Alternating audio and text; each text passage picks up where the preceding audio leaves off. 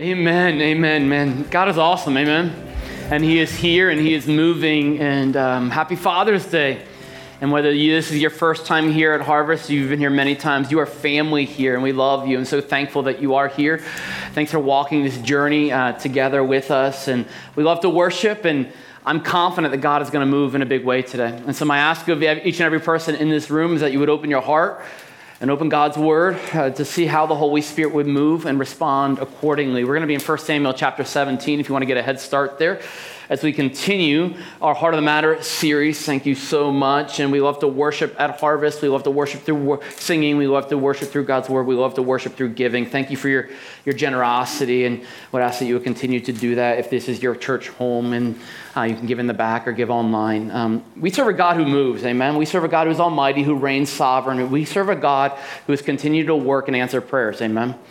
And we love to be a praying church here at Harvest. We talk about being unceasing prayer, and we asked you guys to pray 3 weeks ago for a very big request for a very significant members of our church family, for Bryce and Amy. And I want you to know that God heard, God answered, and God worked in a big, exciting way. So I want to share with you that Bryce and Amy were offered a job at the church that they were candidating at last weekend and accepted. So I'm excited about that. Amen. Praise God, right?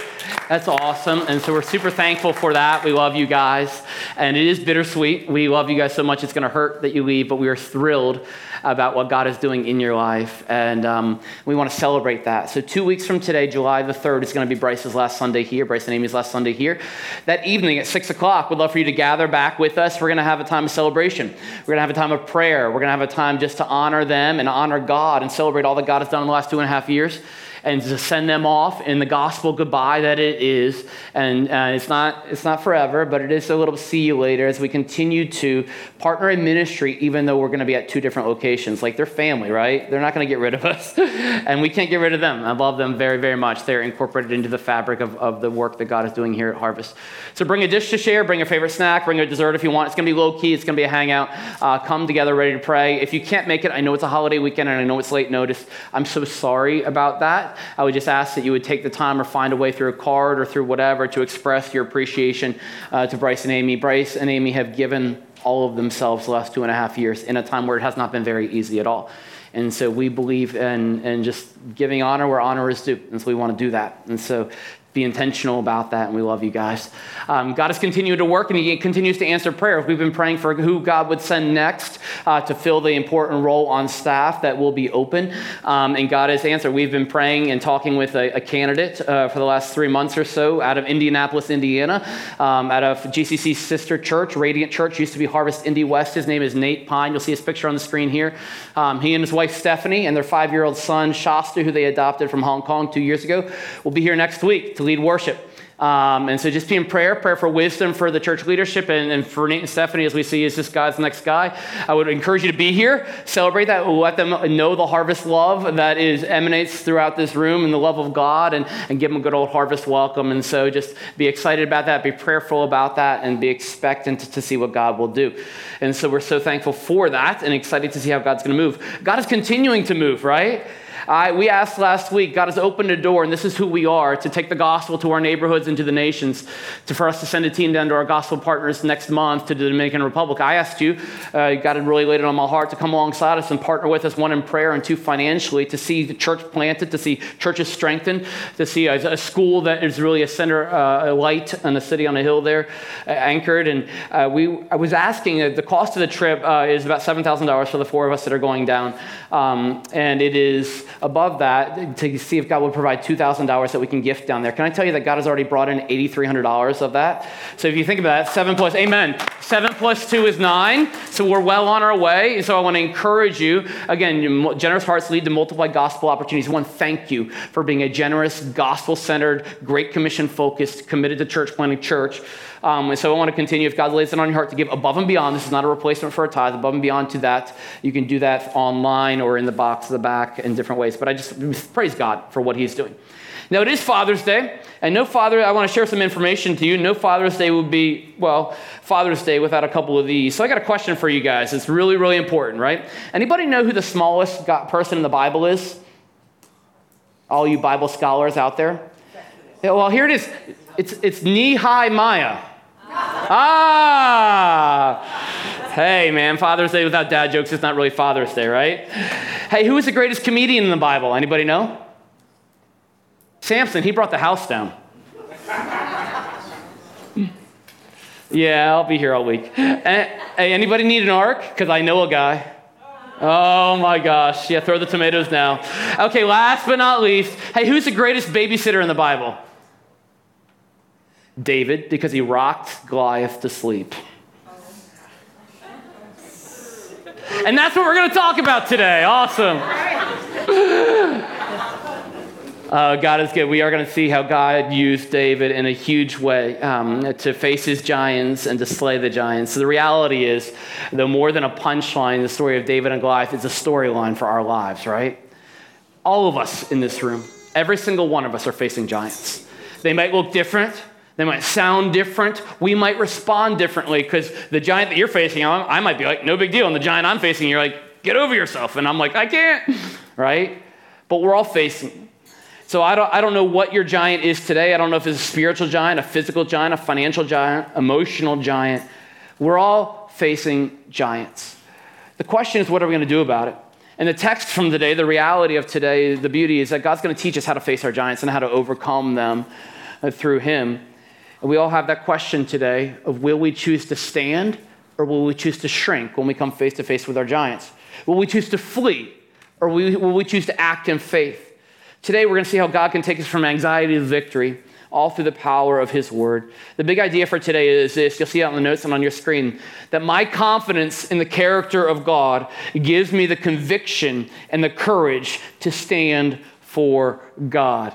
My confidence in the character of God, the unchanging, unmatchable character of God, gives me the courage and the conviction to stand for God in every season, in every situation. No matter the obstacle, our God is a greater overcomer. Amen? And every single obstacle is actually an opportunity to display God's glory, as we're going to see today. Go with me, join me in prayer if you would. Father, we just thank you so much for who you are. We thank you for everything that today represents. And ultimately, we thank you for how you are our Heavenly Father.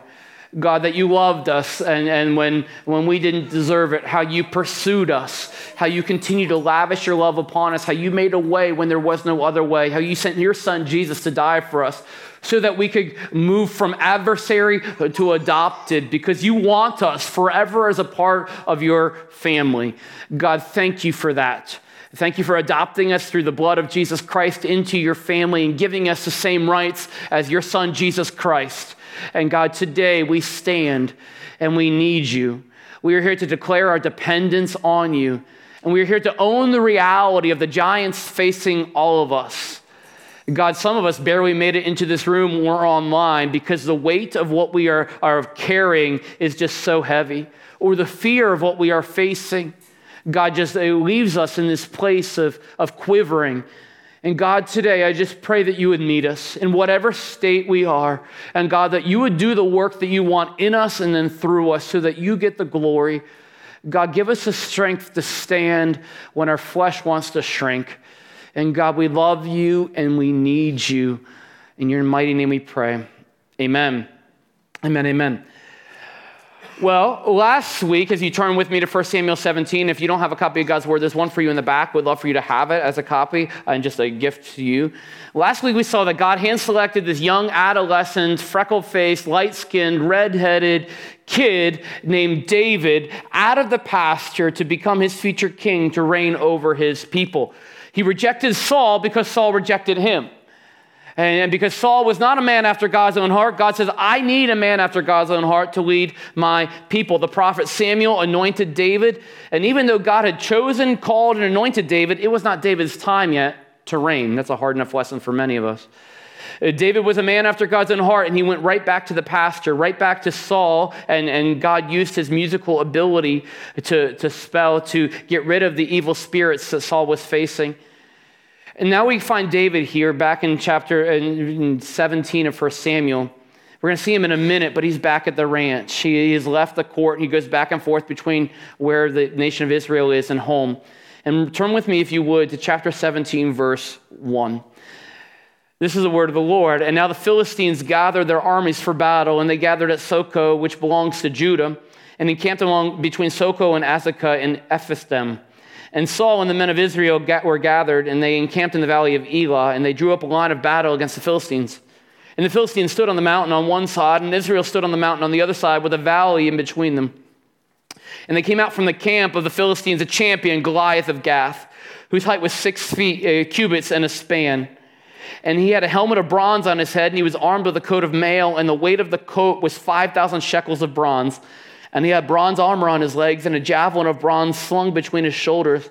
The shaft of his spear was like a weaver's beam, and his spear's head weighed 600 shekels of iron. And a shield bearer went before him, and he stood and he shouted to the ranks of Israel, "Why have you come out to draw up for battle? Am I not a Philistine, and are you not servants of Saul? Choose a man for yourselves and let him come down to me. If he's able to fight with me and kill me, then we will be your servants. But if I prevail against him and kill him, then you shall be our servants and serve us." And the Philistines said, "I defy the ranks of Israel this day. Give me a man that we may fight together." And when Saul and all of Israel heard these words of the Philistine, they were dismayed and they were greatly afraid. The battle for the Philistines continued. We have met them before, and it will continue on. The Philistines were seafaring people. They lived near the Mediterranean Sea, and they were in the land of Canaan. Now remember back into Exodus that God said, "I will give you the promised land." So God had already promised, this is a big important reality, the land where the Philistines were to the Israelites. The Israelites just had to, in faith, go and take it. No matter what stood in front of them, they had to step out in faith and obedience to take it. God had also told Joshua, "Everywhere you step, I will give you that land." But stepping requires stepping, right? If you stay still, no land. If you step out in faith, I will do it. No matter what is in front of you, whether it's a wall, a river, or a giant, I know you might be scared, but you got to trust me and step out anyway, because I'm with you.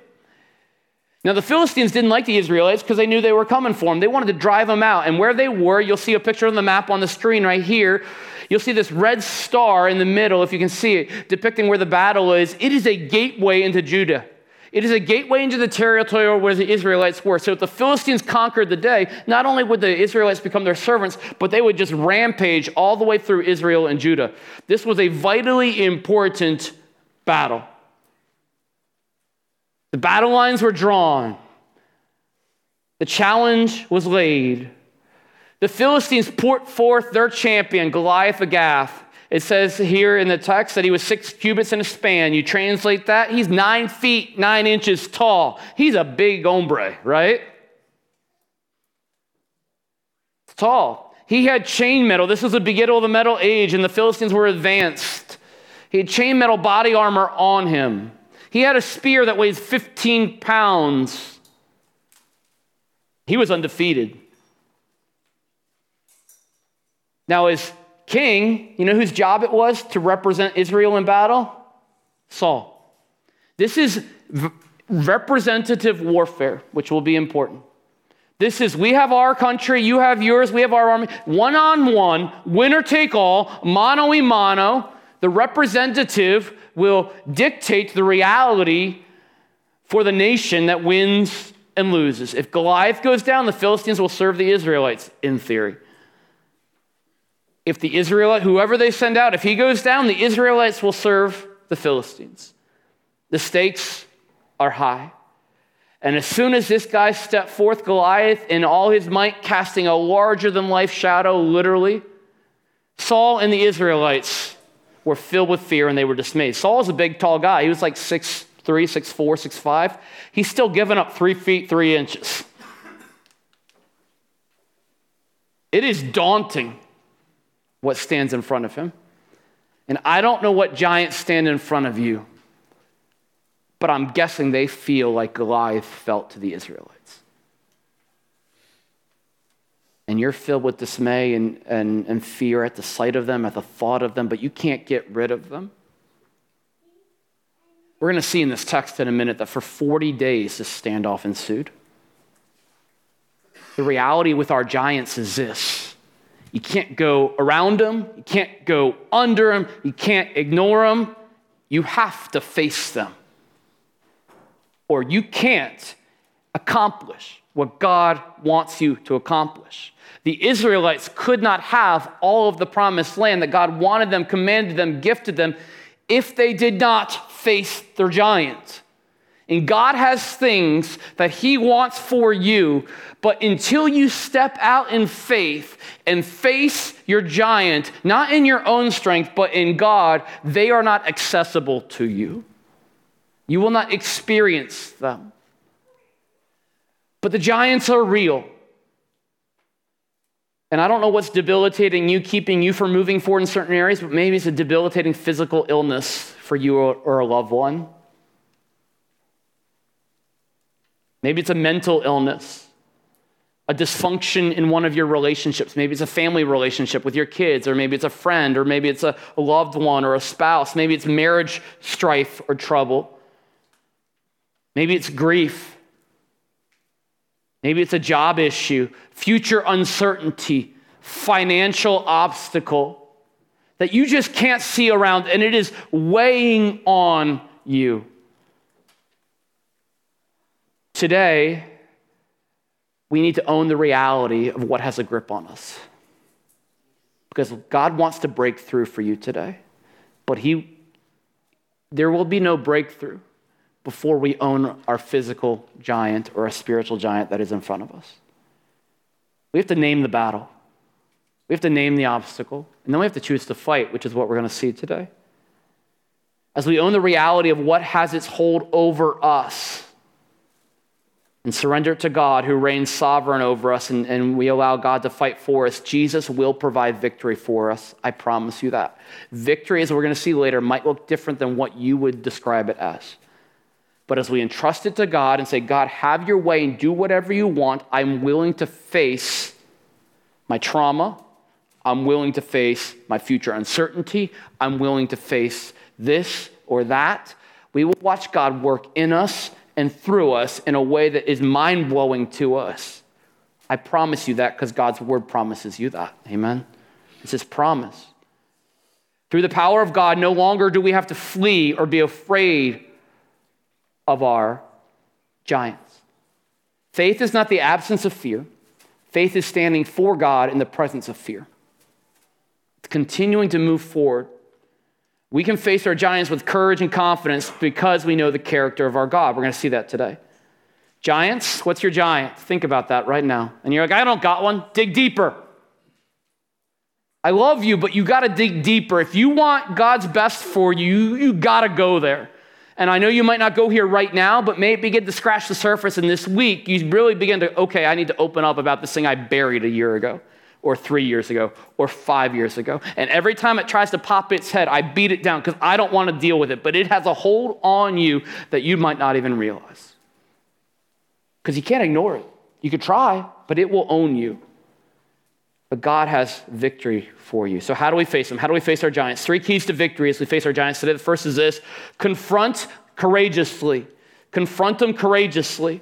Look with me at verses 12 through 18 of this text. Now the story continues. Now David was the son of an Ephraim of Bethlehem in Judah named Jesse, who had 8 sons. David was the youngest.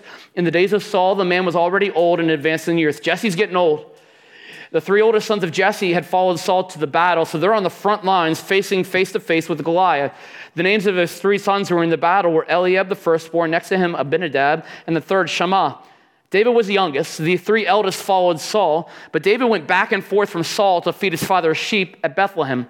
For 40 days, the Philistine came forward and took his stand morning and evening. And Jesse said to David, his son, take for your brothers an ephah of parched grain and these 10 loaves, and carry them quickly to the camp for your brothers, and also these 10 cheeses to the commander of their 1,000. See if your brothers are well, and bring some token back from them. Jesse is a concerned father, right? Wouldn't we all? How are my boys doing? They didn't have they couldn't text back, Dad, I'm okay, right? They couldn't call. They didn't even have a Pony Express. So he wanted to send David to bring nourishment and refreshment. You had to provide your own food in battle those days. You think MREs are bad, right? Imagine not having food at all. You had to provide your own food. And here we have David. Again, the anointed future king of Israel turned into DoorDash delivery David, right? Literally. Take some food and cheeses, go see how they're doing, and come back. What humility David has. What humility. For 40 days, Goliath taunted the Israelites. He challenged them morning and evening. They woke up and Goliath's like, come on. Why are you so scared? And whatever he said, can you imagine what Goliath is saying? They went to bed with Goliath challenging them. They drank their coffee and they heard Goliath challenging them. Over and over and over in their head, they heard Goliath challenging them. What is that thing in your life that you go to bed thinking about and you wake up worrying about? Because that's probably your giant. What is it that you can't shake, that is taunting you, that is hanging over you? And look at how the Israelites respond. Verse 19, and now Saul and all the men of Israel were at the valley of Elah fighting with the Philistines. David rose early in the morning, left the sheep with the keeper, and took the provisions and went as Jesse had commanded him. And he came to the encampment of the host, was going out to battle, shouting the war cry. And Israel and the Philistines drew up for battle, army against army. So again, day after day, it's like Groundhog's Day. They get up there and they hear Goliath, and look at what happens.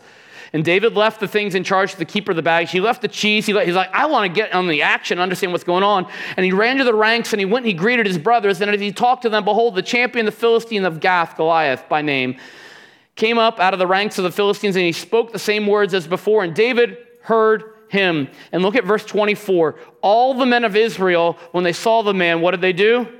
They fled from him, and they were much afraid. They weren't confronting, they were fleeing. Again and again and again. Instead of standing, they started to shrink. Instead of confronting, they started to retreat. Is that you this morning? Is that me? Instead of dealing with the actual issue, you try to avoid it. And you begin to shrink back from God. Instead of facing the giant, you allow the giant to have a grip on you and go, if God was good, he wouldn't allow this giant in my life. That's not true, by the way. God wants to work in and through that. There are some things and some development, some spiritual maturity in all of our lives that can only happen in a conflict or the crisis or the valley. Or we begin to retreat from church or small group because we don't want to actually own that we have a giant that we're afraid to face because we're too prideful to admit it. Is that you? And if we're in church and somebody asks us about it, or if we're in small group, and maybe we're physically in small group, but man, we're not there and we're not opening up, we're not actually sharing the realities of our life, out of fear, we're fleeing. God wants to free you. Because this isn't about you. I love you, but it's not about you. It's all about him. I'm struggling, let God work. We fight so hard in our lives, whether it's secular or even believers, to put up the front that we're strong enough and we are okay. Friends, we are not okay outside of God. It is okay to be not okay. We need help. I need help. We all need help. But we need to admit that first. Where have you shrunk away from God's word, shrunk away from your prayer life, shrunk away from being faithful to come to church, being faithful to go to small group, shrunk away from biblical community because you're fleeing actually in fear? Now, there are seasons and there are situations, yes. But the principle is God asks us to confront it, not in our own strength, but with his. Because friends, you're not alone. We are with you as a church and God is with you. But nothing for you will change until you begin to confront this by naming it and facing it. And stepping out in faith. David asked Saul, what will be done for the person that kills this guy? And here's the answer, verse 25. The men of Israel said, have you seen this man come up? Surely he has come up to defy Israel. The king will enrich the man who kills him with great riches. He'll give him his daughter to marry and make his father's house free in the land of Israel. So here's a three-pronged reward, and it's a mighty one. One, you get to marry into the king's family. That's a big deal. Two, you're going to become rich. Three, your father's house won't have to pay taxes anymore. That's huge, right? And yet not one person in all of Israel stood up to the challenge. Not one. All it takes is one sometimes. Will you be the one today? Verse 26, David responds this way in the camp, and he said to the men who were standing there, what shall be done for the man? And then 27, the people answered him in the same way, so shall it be done to the man who kills him. 26 is key. David said to the men who stood by him, what shall be done for the man who kills this Philistine and takes away the reproach from Israel? For who is this uncircumcised Philistine that he should defy the armies of the living God? David's like, and he's a teenager, remember that, right? Imagine rolling up being like, are you really going to let him blaspheme our one true God like that? You're just going to sit here and take it? And they're like, yep. And David wouldn't stand for that.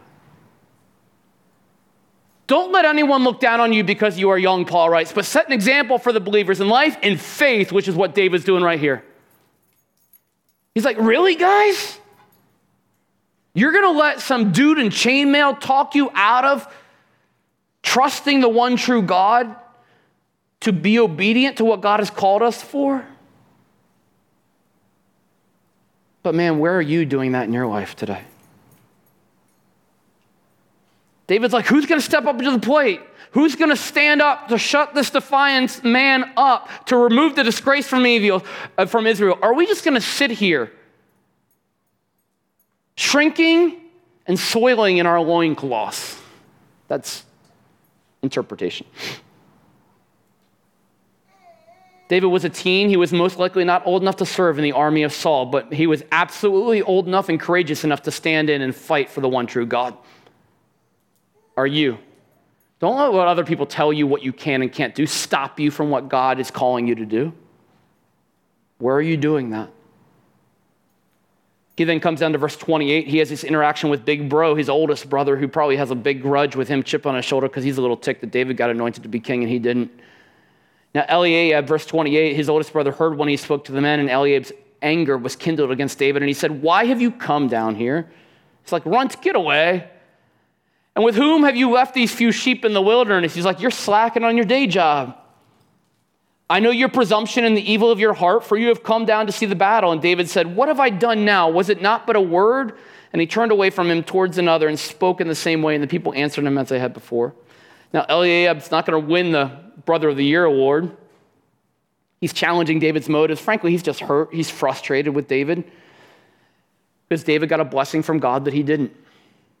God chose David, and he didn't. Eliab's bitter.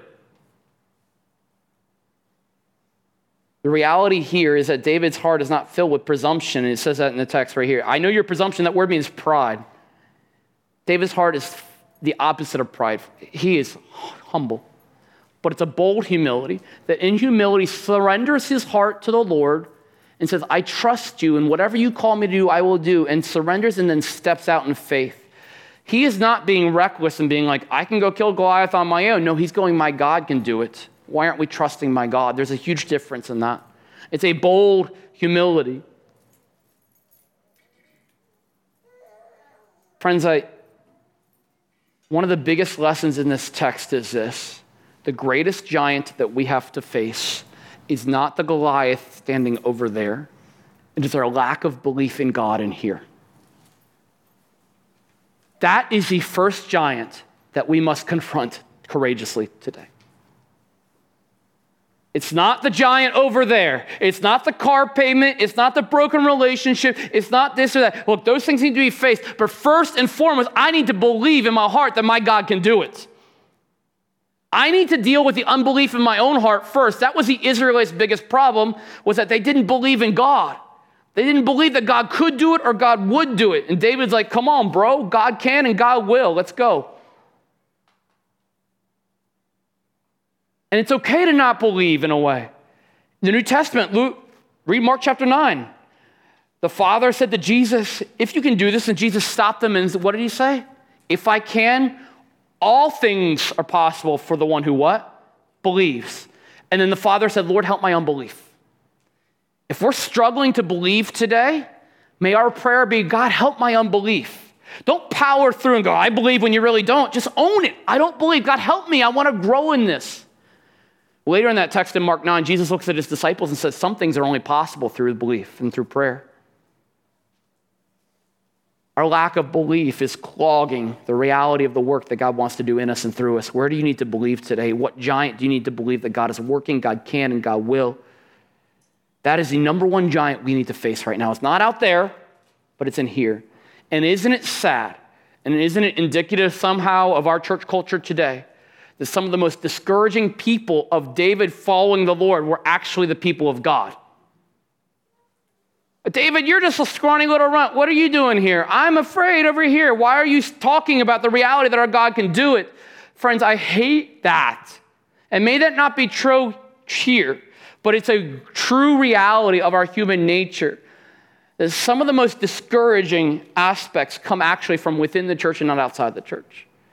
God couldn't heal that. God couldn't do that. God couldn't save this marriage. Yes, God can. Amen? Whether God will is a different question. But yes, he can. Yes, he can. My God can do all things. Where do you need to believe today? Because when you retreat cowardly, like Eliab and all the other things, you turn often to cynicism and criticism, which is what Eliab was doing. And may that not be so here. Is that true in your life? Are you being critical or cynical of other people in your life that God can do this? And you're like, no, he hasn't. Because God hasn't done it in me. Well, God's working. He might not just be giving you what you want, when you want it, how you want it. That's pride, by the way. Because you haven't dealt with the pride heart issue in your own heart.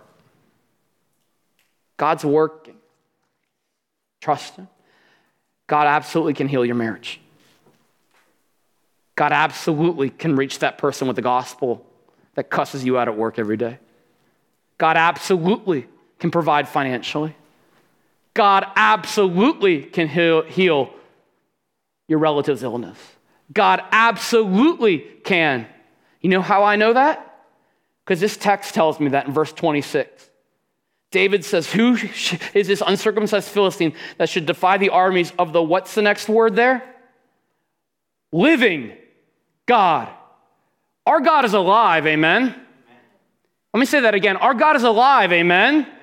Look at your neighbor and say, God's not dead. He's not dead. He is alive, and he is a God of restoration. He is a God of reconciliation. He makes old things new. He makes dead things alive. He makes lost people found. He heals. He moves, and he is alive, and he is active today. Amen? He's the same God. We sang it. He is the exact same God that parted the Red Sea, that tore down the walls of Jericho, that is alive and active today, that took a prostitute in Rahab and put her in the genealogical line of the Jesus Christ, Lord and Savior.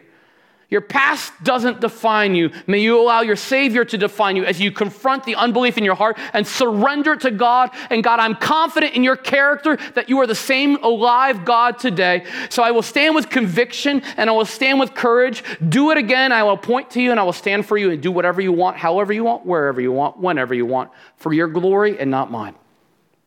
And God will move. I promise you, God will answer that prayer. Will you begin to pray that as you face your giants today? So often we try to biggie size our McDonald's meals, but we refuse to biggie size our God. God is greater than your giant. He's a living God. David is not deterred in facing his giants because he's willing to confront courageously because he trusts and he stands in the character of the living God. The God that raised Jesus from the dead. And that same Holy Spirit, the one that raised Jesus from the dead, you know what Paul writes in the New Testament? You know where he's at right now? He's in you and he's in me if you're a believer in Christ. Our God can, our God will. Praise God. He's going to do it his way. This isn't health and wealth. This isn't prosperity. Your life will be hard. Your life will be difficult. You might not make $1 million. You might still struggle financially, but God can give you the hope. God can give you a powerful testimony to work eternally in the way that he wants to in you and through you. My confidence in the character of God gives you the conviction and courage to stand for God today, tomorrow, and always. The seemingly insurmountable obstacle or giant in front of me is no match to the supernatural power of our God. Trust it, act in it, name your giant, confront the belief or unbelief in your heart, and stand for God. The second key to victory in facing my giants is this: armor up appropriately. Armor up appropriately. David, then the word gets back to Saul and like, hey, there's this kid, and David, he's saying these things, and he's sort of, I don't know what to do with it. And so he gets back to Saul. Saul says, hey, bring David in here. And in verse 32, David said to Saul, let no man's heart fail because of him being Goliath. Your servant, meaning me, David, will go and fight the Philistines. David's like, no one else will stand up, I'll stand up. And where in your life is God calling you to stand up? And you're looking around going, nobody else is doing it, but God's like, I know it, but I'm calling you to right now. Don't worry about what anybody else is doing. If I've called you to stand, stand. Because you're not alone, because I am with you. And David says, okay. And Saul said to David, you're not able to go against the Philistine to fight with him, for you are but a youth, and he was a man of war from his youth. How many of you have heard that so many times in your life? You are not able. You are not able. You are not able because fill in the blank. He's saying to David, you're too young, you're too scrawny, you're a runt. Friends, I love you. The reality is, yes, I am not able. But you know who is able? God. He is able, and he is able right now. God is after your availability, and he will give you the ability. Don't let what other people tell you can't do stop you from doing what you know God is calling you to do and that God can do. He is able. David responded to Saul in this way, your servant, and isn't that humility? He keeps responding to Saul, your servant, because he's respecting God's overall sovereignty by respecting the earthly authority, even though Saul was not acting well, that God had placed over him. And talking humbly, but he didn't back off, right? He didn't say, okay, Saul, you don't think I can do it? I'm going to back away. You're my boss here. Well, no. He goes, my God has called me to it, so I love you. I'm going to talk to you respectfully, but I'm still going to do it because my God is sovereign and I need to obey him over everybody else. I'll respond to you respectfully, affectionately, humbly, but I'm going to stand and I'm going to fight. And that's a model for all of us. David says in 34, your servant used to keep sheep for his father, and when there came a lion or a bear and took a lamb from the flock, I went after him, I struck him and delivered it out of his mouth, and if he arose against me, I caught him by his beard and struck him and killed him. That's pretty awesome. Your servant has struck down both lions and bears, and this uncircumcised Philistine, remember David's scrawny, he's a teenager, shall be like one of them, for he has defied the armies of the what? Living God. And David said, the Lord who delivered me from the paw of the lion and from the paw of the bear will deliver me from the hand of this Philistine. He's dropping anchor in the character of our God. My God can, my God will. So let's go. And Saul then became convinced. He's like, fine, go, and the Lord be with you. And that's all David needed. The Lord was with him, so he decided to stand against the giant in front of him. David's a teenager. You think playing Call of Duty's cool? Man, he's out in the pasture fighting hand-to-hand combat with lions and bears. He's chasing a sheep that has been taken, grabbing literally a lion by the mane and killing it with his hands. You know anybody else that goes after sheep that have been taken? Or that have left a sheepfold, that pursues? His name's Jesus. David in this whole text is pointing to Jesus. Praise God. Saul then says in 38, well, if you're going to fight, you need to have armor. Saul put on his helmet of bronze on his head, clothed him with a coat of chainmail, and David strapped his sword over his armor. And he tried in vain to go, for he had not tested them. Ironic, because David used to be Saul's armor bearer. Then David said to Saul, I can't go with these, for I have not tested them. So David put them off.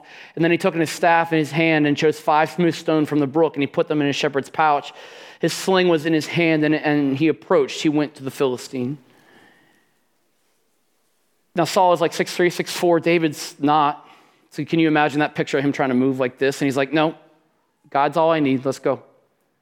We need to take off what the world tells us we need to go into battle. You need to have more money before you face that obstacle. You need to have more book knowledge before you have that conversation. You need to do this. You need to do that. No. If God called you to it, he'll resource you in it. He will give you the words to say. He'll give you the resources you need to step up and to face that giant, and you're not alone. God's delivered you before. He will deliver you again. That's what David said. May we anchor in that today. However, when we go to step out for the Lord, we are not armorless. We are covered in the army of the Lord. We are covered in spiritual armor. Remember, at the end of the day, we're fighting a spiritual battle, not a physical one. We need to be armored up appropriately. David said no to the physical armor that was not the right size, was not the right fit for him. but he stepped out in faith in the armor of the Lord. Here's what Paul writes in Ephesians about the armor that you and I have access to today as we fight and face our giants. Finally, Ephesians 6, 10 through 12, be strong, 13. Finally, be strong in the Lord and in the strength of his might. Put on the whole armor of God. That's a key point, all of it, not some of it. That you may be able to stand against the schemes of the devil, for we do not wrestle against flesh and blood, but against the rulers, against the authorities, against the cosmic powers over this present darkness, against spiritual forces of evil in the heavenly places. Therefore, take up the whole armor of God, that you may be able to withstand in the evil day, and having done all that, to do what? Stand firm. We have the opportunity to stand. The amazing news is no matter what giants you're facing, you can do two things today. You can withstand whatever they throw at you. That's what this text says. God's word is true. Take it to the bank. And you can stand firm against whatever obstacles lie in front of you. You can take it in a defensive posture, and then you can stand firm in an offensive posture, all through the gospel and all through the word of God. First, we need to recognize the true enemy. Right? Realize that we are not fighting against flesh and blood, but against the cosmic powers over this present darkness and so on and so forth. We need to avoid friendly fire. Stop trying to fight the person next to you. See the real enemy. We need to armor up so we can stand and withstand. What does it mean to armor up? You'll see this picture behind me of what some of the Ephesians 6 spiritual armor is. Ephesians 6, 14 through 17 outlays this. We don't have time to go into an extensive detail, but it talks about the fasten your belt of truth. Are you hanging on God's word? Because if God's word is not fastening you, if it is not holding you, if you don't have your belt, guess what? You're going to fall down. The belt holds everything together. If you're not anchored in the truth of God's word, or you're not believing, you will not be able to run. You will not be able to fight. Secondly, are you putting on your breastplate of righteousness? The righteousness, yes, that Jesus, through the cross, gives you and I. Righteousness is the ability to stand before God without blemish. That is only possible through Jesus Christ. Because you and I don't have many blemishes. We have sinned. We cannot pay the price for our own sin. Jesus paid your price and mine because he lived a perfect life, fully God, fully man, died on the cross. He gives us his righteousness. He takes our sin and puts it on his account. So when Satan comes, you're not worthy. Yes, I am. I have the righteousness of Jesus Christ. And then we are called to pursue the righteousness of God. Not just to wear it, but then to pursue it. Matthew 5 talks about that in the Beatitude. That's when you're going to be full and filled and satisfied. Choose readiness by giving to the gospel of peace, meaning wherever I step, wherever I go, that I am ready to be an ambassador of God, that I am a peacemaker, reactively, whatever comes my way, and proactively, intentionally. That I'm looking to be a peacemaker, that I'm looking to share the gospel. Wherever my feet go, I'm going to go hard places. I'm willing to go where people haven't heard the gospel. I'm willing to then go into messy situations in our neighborhoods. I'm willing to go into the workplace and be an ambassador. Talks about a shield of faith that is able to extinguish all the flaming arts of our adversary, the devil. You know, two realities to that. You have flaming arts that are flaming arrows that are being shot at you right now. They're coming. You have the ability to block them, but you have to put your shield of faith up. Again, remember, the first giant we have to face is what? In here. Belief. I believe, shield up, dart blocked. If it's not, that flaming dart will inflict a wound, and it hurts. It might not be fatal, but it hurts. And in battle, we all have battle scars. We all have wounds. We're all, praise God for his grace. And finally, we have a weapon, the sword of the Spirit. This is your offensive weapon. Swing it. Swing it, quote it, preach it, proclaim it, believe it. But we are called to put on all armor of God. Which of those today are you struggling to put on, if any at all? We have the helmet of salvation too. So your mind, when it begins to go places that Satan wants it to go, turn to 2 Corinthians chapter 10, verse 3 and 5. You can put that in your note, read it later. But that talks about the reality that this battle we have, Christ has already provided the victory. That Satan's a liar, and that we can take every thought captive to the reality of the gospel. So which of those pieces do you need to put on right now to face the giant, whatever you need to put them all on, but what's one that maybe you've been slacking in putting on? Because we need to armor up appropriately, not in what the world says we need, not even what church says we need, but what God says we need. I got to see a movie this past week, more on it in a second, Top Gun 2. I won't spoil it. Here's a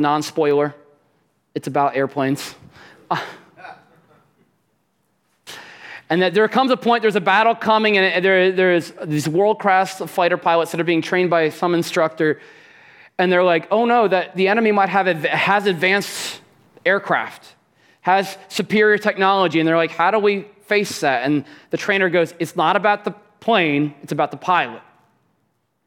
The same reality, that giant's going to be taller than you, it's going to be bigger than you, it's going to look scary to you. But friends, in our facing the giant, it is not about the size of the giant, it's about the size of our God who is facing the giant. And we all need to be reminded of that. Confidence in the character of God gives you the conviction and courage to stand for God. Third and final key to the victory that we are facing key to victory in facing our giants today is this, is to battle boldly. Battle boldly. David finally faces Goliath. The Philistine, in verse 41, moved forward and came near to David, and with his shield bearer in front of him. And when the Philistine looked and saw David, he disdained him, for he was but a youth. He's like, really? This is the best you can do after 40 days? This is all you got? You haven't been hitting the gym? You send up this scrawny kid from the minor leagues? Am I a dog that you come at me with sticks? And the Philistine cursed David by his gods. And the Philistine said to David, come to me, and I will give you to the flesh of the birds of the air and to the beasts of the field. In verse 45, David swings his sword.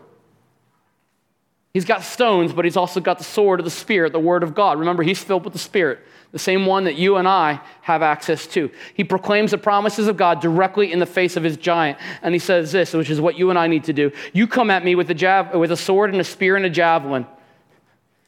But I come at you in the name of the Lord, the hosts, the God of armies, whom you have defied. And this day the Lord will deliver you into my hand, and I will strike you down, cut off your head, and I will give your dead bodies to the host of the Philistines, to the birds of the air, to the wild beasts of the earth, that all the earth may know that there is a God in Israel, and that this assembly may know that the Lord saves, not with sword and spear. For the battle is whose? It's the Lord's, and he will give you into our hand. At this point, I sort of become a little empathetic to Goliath because he's done. The Philistine arose for 48, and he drew near to meet David, and David ran quickly towards him. He ran at his giant to confront him courageously because he was armored up appropriately, and he was ready to battle boldly. And David put his hand in his bag, and he took out a stone, and he slung it, and he struck the Philistine in his forehead. The stone sank into his forehead, and he fell on his face to the ground. David didn't throw away his shot, and neither should you and I. David prevailed over the Philistine, and it just took one shot with the sling and with the stone, and struck the Philistine and killed him. And there was no sword in the hand of David. David, 51, ran and stood over the Philistine, took his sword out, drew it out, took the Philistine's sword, drew it out of its sheath, and killed him and cut off his head with it. He decapitated the Goliath. Philistines saw that their champion was dead, and they fled. And the men of Israel and Judah rose with a shout, and they pursued the Philistines as far as Gath and the gates of Ekron, so that the wounded Philistines fell on the way from Shuram as far as Gath and Ekron. God is awesome, is he not? David didn't need a sword. He didn't need a spear. He just boldly proclaimed the truth of God's word. May you and I do that today as well. The Philistines fled when their champion was dead. And the Israelites all of a sudden were bold and were courageous, were they not? Why? Because their champion stood victorious. And they got a little pep in their step, and they ran. They got in the fight. They got in the battle, and they began to pursue. A couple of really important things about this story. Number one is this. At its core, it's about obedience. It didn't matter the size of the Goliath or the obstacle that they faced. It's about whether the Israelites would trust God and step out in obedience to him. We face giants big and small every single day. The question is not how big the giant is, but how big your faith is. Will you be obedient out of reverence to God? Where is God asking you to be obedient? Trust his promises. I promise to give you this land. Trust him. Step out. Trust the character of God that, well, they have seen giants before, and God has slayed them. Where do you need to act? The second is this. This is one of the most misunderstood stories in the entire Bible. And you might be like, what? David and Goliath is often used as a metaphor for a little man and a big man, a sports metaphor, a political metaphor, the underdog, right? And look, I love a good underdog story. I've watched Hoosiers about 100 times, literally. I love Rudy. This is not an underdog story because I'm not David. And as has been said before, you're not David. Well, unless your last name's you or Blum, but not that David. David's pointing to Jesus. This is about representative warfare. And we have our champion that represented us on the cross and slayed and slew death once and for all. It only took David one shot. It only took Jesus one death. And our sins have been paid for forever. So we are like the Israelites in verse 51 and 52, so that when we see our champion risen from the grave, standing and reigning victoriously, we pick up our swords and we go rout the enemies in front of us. We go fight in the confidence because our champion already purchased the victory on the cross named Jesus Christ. Amen? That's the story of David and Goliath. That gives us the power to fight boldly. This is not the little engine that could work harder. This is a great big God that can and will and already has. This is a worship issue. As we elevate our view of God and ascribe greater worth to him over our giant, we will face our giant with confidence, we will armor up appropriately, and we will battle boldly, and we will see the victory. The victory might not be what you want it to be. It might not be what you think it would be, but you will see it. Goliath might have been the Philistines' champion, but Jesus Christ is the one true people's champion of every tribe, of every tongue, and of every nation. Amen? He makes a way where there was no way, and he's provided for us a victory.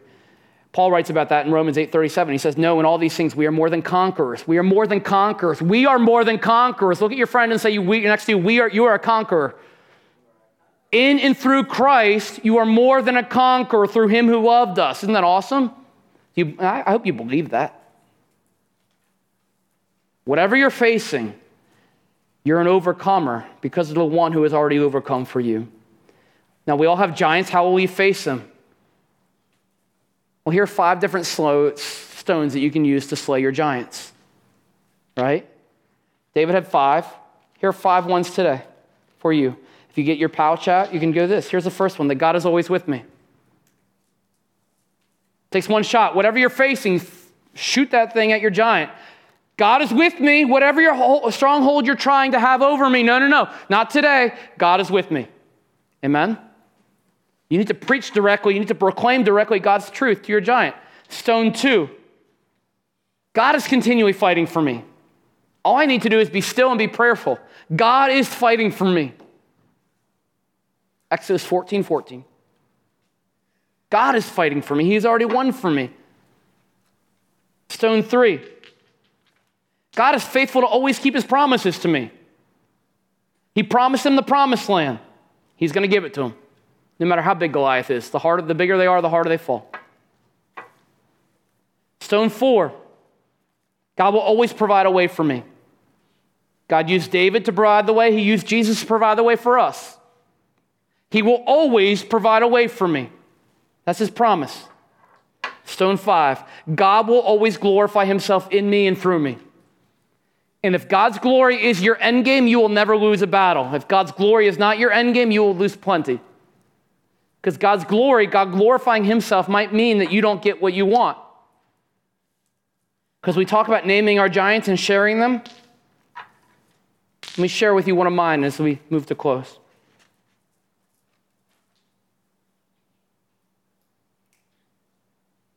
I got to spend this last Monday with my dad in an early Father's Day gift. He was just outside of Ocean City, and he's one of my heroes.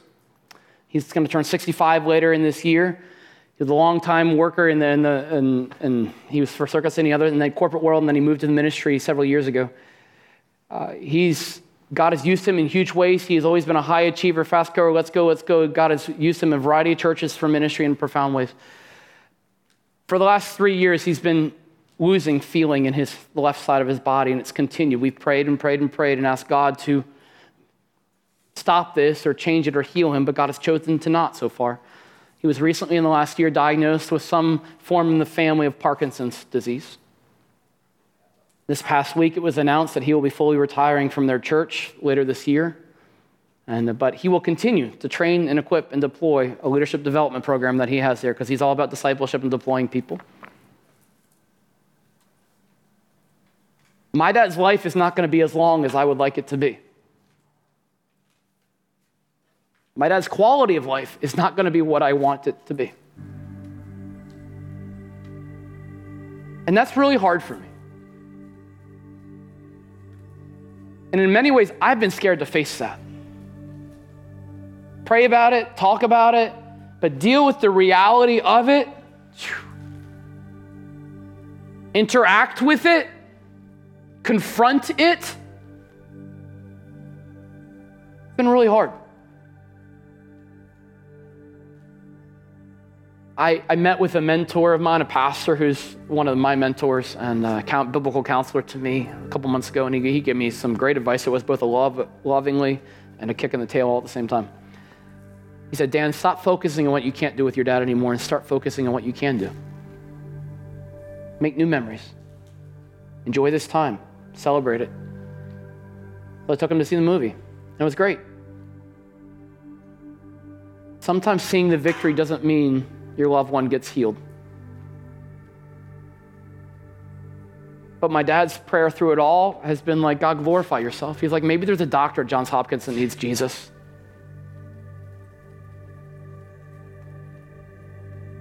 God, glorify him.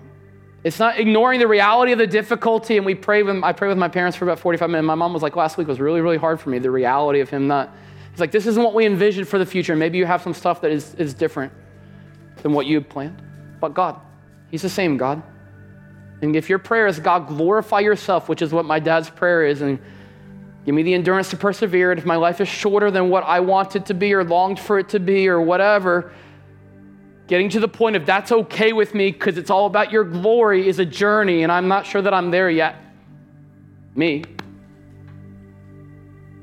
But it took a step this week to face the giant. Where do you need to take a step this week to face your giant? To begin to embrace the new reality that God is going to work for his glory, maybe in a way that you don't want him to, but that he knows is best for you. Where do you need to confront it? Where do you need to fight and pray and say, God, work and God be moved, and lay it down and surrender. Name it, interact with it, face it, and get help, because no one walks alone. I needed help. I needed someone to love me and hug me and give me a little kick in the pants. And I had someone that did that for me. We're here to do that with you. Or maybe it's not somebody I don't know who it is for you, but get help. You can't fight alone. The lone wolf dies. Where do you need to confront courageously today the unbelief in your heart? Where do you need to armor up appropriately? And where do you need to begin to battle boldly for the sake of the Lord and the glory of his name? You just close your eyes with me. Next 30 seconds or so, just ask the Lord, or maybe give to the Lord the battles that you're facing today. Maybe confess unbelief and ask him to help you with your unbelief in a certain area. Maybe it's a declaration to believe again. Maybe it's an asking to give a practical step to choosing to confront your giant. Maybe it's a commitment to actually this week in small groups share your giant and ask for help. Maybe it's a part of the armor of God that you need to put on today and then take an action step. Maybe it's a promise of God that you need to proclaim into your own heart and into the face directly of your giant like David did. Proclaim the character of God, anchor in the promises of God, and you will be equipped to stand with conviction and courage in front of the giants that are facing you. I'll close this in prayer in about 30 seconds.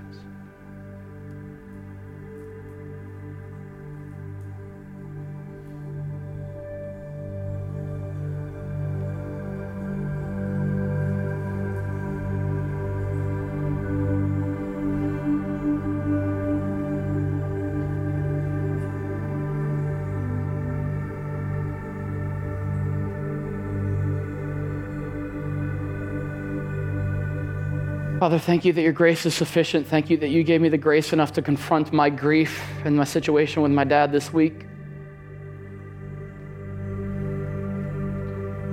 And God, in this moment, there are marriages that are hurting. I pray that you would give the confidence to work and God, there are relationships that are afraid. There are futures that are uncertain. There are illnesses that are overbearing. There are finances that are struggling. There are questions that are looming. And in this moment, God, we ask that you would work, because you are the same God. You are the God of Abraham. You are the God of Jacob. You are the God of Isaac. You are the God of David. You are the God of every single man and woman in this room and listening online. You are that same God. You've done it before. God, do it again. Give us the strength to believe. Give us the courage to confront. For your glory, God, help us to change what we view as a victory, God, no longer deeming it necessary for you to do it our way, but giving it to you, surrendering it to you and asking you to do it your way for your glory, God. Have your way, God. And as we look to our ultimate champion, Jesus Christ, who slayed sin, who slayed death, we rise right now and we sit with confidence and boldness, even in our grief, in our lamenting. God, help us to be faithful, to see the hope that you offer through the steadfast mercy of your character, the unending grace, the forgiveness that never runs dry, and the love that is unconditional. God, thank you for Jesus. Fill us with reverence and fill us with obedience to step out in confidence, to face our giants, because you have already won our victory. In your name we pray. Amen.